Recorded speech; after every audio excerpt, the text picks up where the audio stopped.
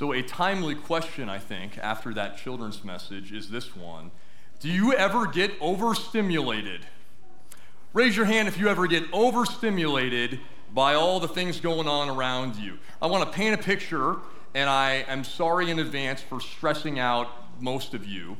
But imagine you're in your house and there's a lot of things going on. The blender's running in the kitchen. Nearby, there's also the washer and dryer going. The TV's on in the living room, way too loud for some reason. And there's somewhere between 2 and 17 children's toys making noise all over the place. The cats are running around playing with their jingly little toys. The smoke detector is chirping.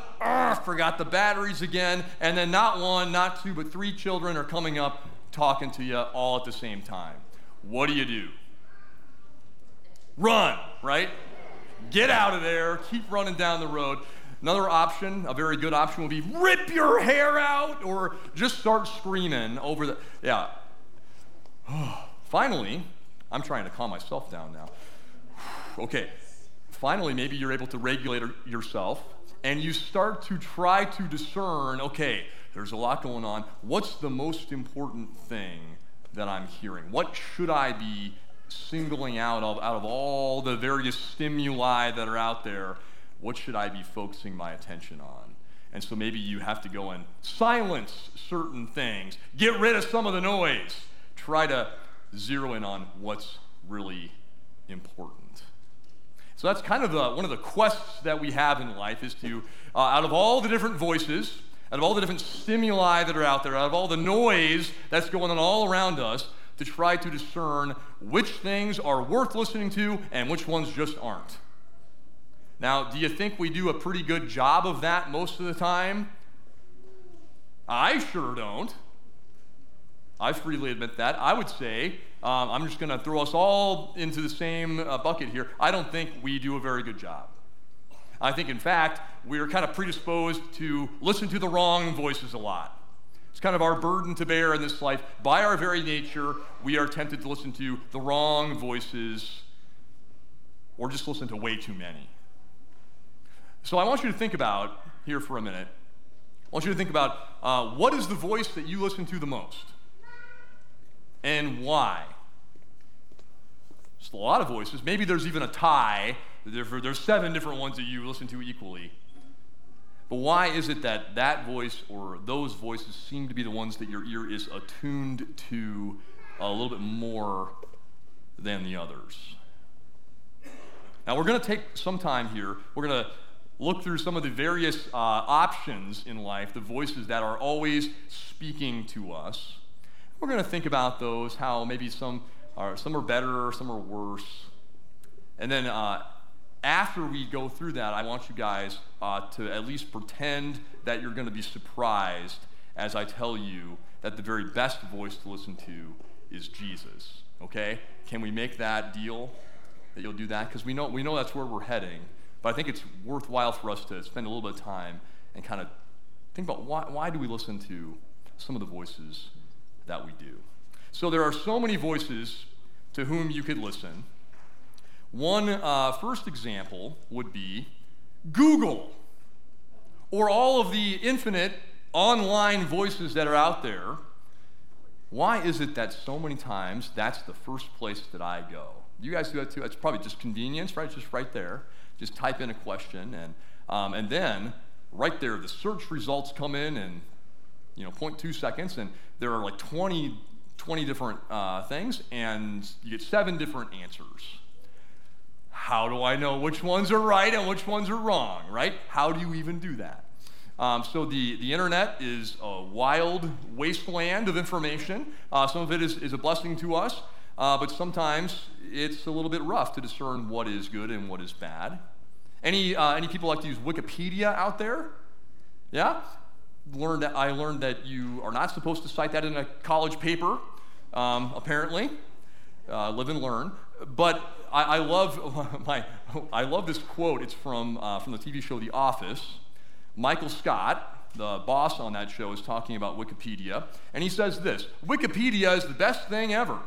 Anyone in the world can write anything they want about any subject, so you are getting the best possible information. Yeah, something doesn't quite add up from that statement. So all the online voices, all the things that Google can hold, can be kind of hit or miss. So maybe we should look at some other options to listen to. One might be my peers. People around me, about my same age, going through the same stage of life, perhaps. Maybe you guys even lean on and listen to the voices of your peers. And you know what? Sometimes there's probably a lot of good in there. Like I've thought about talking to people that are about my age. Maybe their kids are a little bit older than my kids are, and I'm like, hey, tell me what I can expect. Tell me all your mistakes so I don't make the same ones, right? So sometimes you might listen and you might learn some things. But then I've thought about this before too, like, why am I talking to these people that are about my age? Do they know about the same as me? I don't know that much. Maybe I should be checking out some more authoritative sources, some experts on these topics. So maybe you shop around a little bit more. So you got Google, you got your peers. Maybe you even go to some of these folks. Now, I'm using the word influencers kind of tongue-in-cheek, because I know it's like a technical term these days. But think of anyone who might have the potential to influence you in a large way. There's people out there that it's different for all of us, probably. It might be like someone who is a perceived expert in a particular field. Think, I'm going to listen to them. They might influence me. Might be a hero of yours, someone that's just kind of larger than life, someone that you kind of have irrational confidence in what they might have to say. Now, for me, one of my heroes, sports hero, is the tennis player Roger Federer. He retired a few years ago, but he still plays on in my heart. But if Roger Federer came and talked to me, now I don't know why he would, but if he did and he started giving recommendations to me, I would listen. Now, I am my favorite food is peanut butter. And I'm fiercely loyal to Jif. And if Roger Federer came up to me and said, hey, Jif is trash, you got to go with Skippy, you better believe immediately, without even any research, I would toss all the Jif that I had accumulated and go buy cases of Skippy. No questions asked. Kind of a frivolous example here. But sometimes there might be someone like that if they just showed up in front of you and they started telling you that you would listen to them for everything. Okay, we probably have some voice or a couple of voices like that. Heroes, influencers, experts, whatever that we might listen to. The final option that we might listen to is, we all do this one, and it doesn't work out so well for us most of the time. But the option is myself. Do you ever think that? Whether, it's just kind of built into us. I am the leading expert on the world and life and all that the universe contains, right? And so I have to really think sometimes, as I am actually seeking out answers from the other categories or from other voices, I have to stop and think, am I genuinely seeking an answer, or am I just shopping around for a voice, any voice that will confirm my priors, that will just kind of affirm? I'm like, I've had 100 voices say that what I was thinking is the wrong thing, but one person said yes, there we are, I'm doing it, I knew it all along. We get into trouble when we do that, when we listen to our own voice too much. And so one of the great struggles in life, I would say, is trying to figure out which voices are right and which ones are wrong, which ones are worth listening to and which ones you should just silence. And as I said at the beginning, we are not very good at doing this. Now, I promise I'm going somewhere with all of this, and that our segue is, this is Transfiguration Sunday, and we had that gospel reading from Mark chapter 9, and this famous story, it's the week before Lent begins. It's always, we do the Transfiguration story, and we have Peter, James, and John. They're kind of like the inner circle of the inner circle, the 3 disciples of the 12 that get to go on the special field trips with Jesus sometimes. So they get to go onto the top of the mountain, and things are somewhat normal until they're not anymore. And Jesus gets all bright and shiny. He looks totally different. He looks like God. And the disciples are thinking, what is going on here? But wait, more things start to happen. Moses and Elijah, these great heroes of the faith, step out of the pages of the Bible, and now they're standing there. They're flanking Jesus on either side. And talk about being overstimulated. I think that's what was going on for the disciples. These guys are overstimulated. What is happening right now? Because Moses and Elijah, for Israelites, they were about the best voices available at that time. These were probably, again, for Israelites, the two most famous people that ever walked the earth. And so Peter, James, and John are thinking, wow, these are the heroes. Like, I still think about these guys. They're like heroes of all the stories that we learned. These are like the guys at that time. If you had a rookie card of Moses or Elijah, who cares about Mickey Mantle? You're going to be wealthy if you have one of these. These are the best of the best. They are definitely worth listening to. Moses was a great prophet. He was sent by God to go to Egypt and try to deliver his people from slavery. He stands up against the most powerful man in the world, the Pharaoh of Egypt, says, let my people go. He's sending plagues. He's parting the waters of the sea. Then they're out in the wilderness. He goes up on a mountain and talks to God. He gets divine revelation from God for how you're supposed to live as God's people. As we read, he's talking to God, and his face is shining brightly from being in the presence of God. Moses was a great prophet. Moses was a hero. Moses was somebody worth listening to. And then on the other side, Elijah, another great prophet. He also stood up to an evil king, King Ahab of Israel. He does many miracles. He's one of the last faithful prophets of God in that time period. He faces off on another mountain, Mount Carmel, against 400 prophets of the false god Baal, and God sends the fire down and gives him the victory. And then he miraculously goes up into heaven in this whirlwind. Just legendary way to exit the earth, right? Elijah was an amazing prophet. He was a hero. He was worth listening to. So you have these two guys right here. Jesus, bright, shiny Jesus in the middle, and the disciples, they are overstimulated, and they don't quite know what to make of this situation. They're trying to figure it out, but it's pretty clear that they don't totally know what they're supposed to be learning from this. But you can see this. So they've been following Jesus, and now these heroes of legend have come out, and they're it's almost like they are, just by talking to Jesus, they're like co-signing on Jesus. They're like giving our testimonial. This Jesus is another great prophet, right? He's another great prophet worth listening to. And so Peter, he's the spokesman for the group, and he says, Rabbi, it is good that we are here. Let's make one tent for you and one tent for Moses and one tent for Elijah. So you can see Peter's he's thinking, here they are. They're all kind of on an equal footing.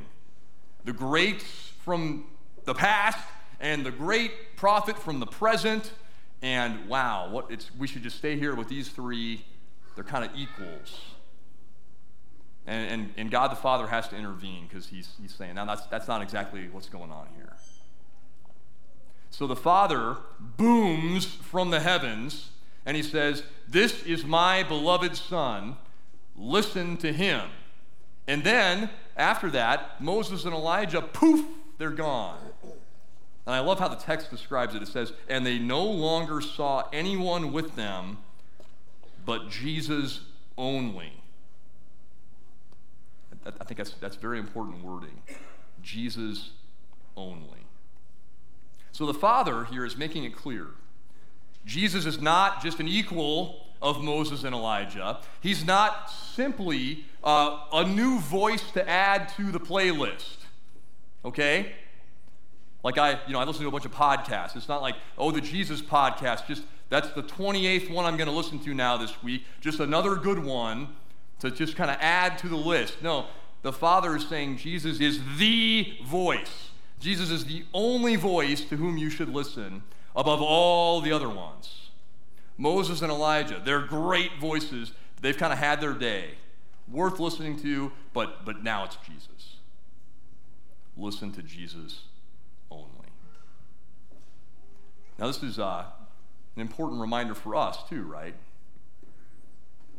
Because sometimes I think, wrongfully, we almost treat Jesus like he's just another good voice.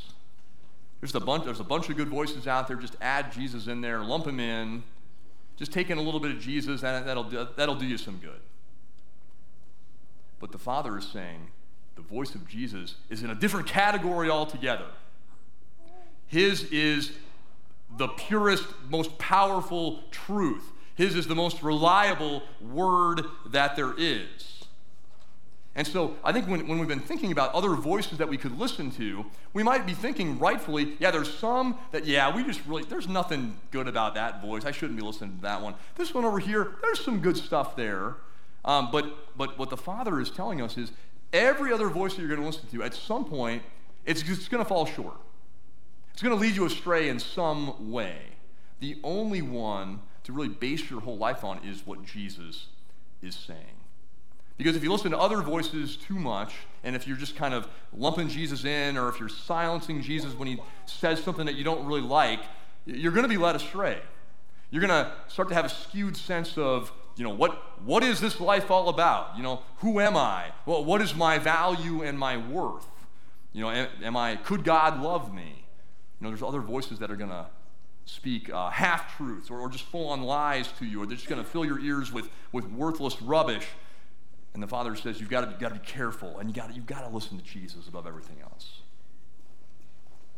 Now, the interesting thing is, if you're reading the Gospel of Mark in order, so this is in Mark chapter 9, what you don't really pick up on today is what happens in Mark chapter 8. So just a week before the events of Transfiguration, Jesus starts to say things, his voice is talking, and the disciples don't like them very much, the words that are coming out of Jesus' mouth.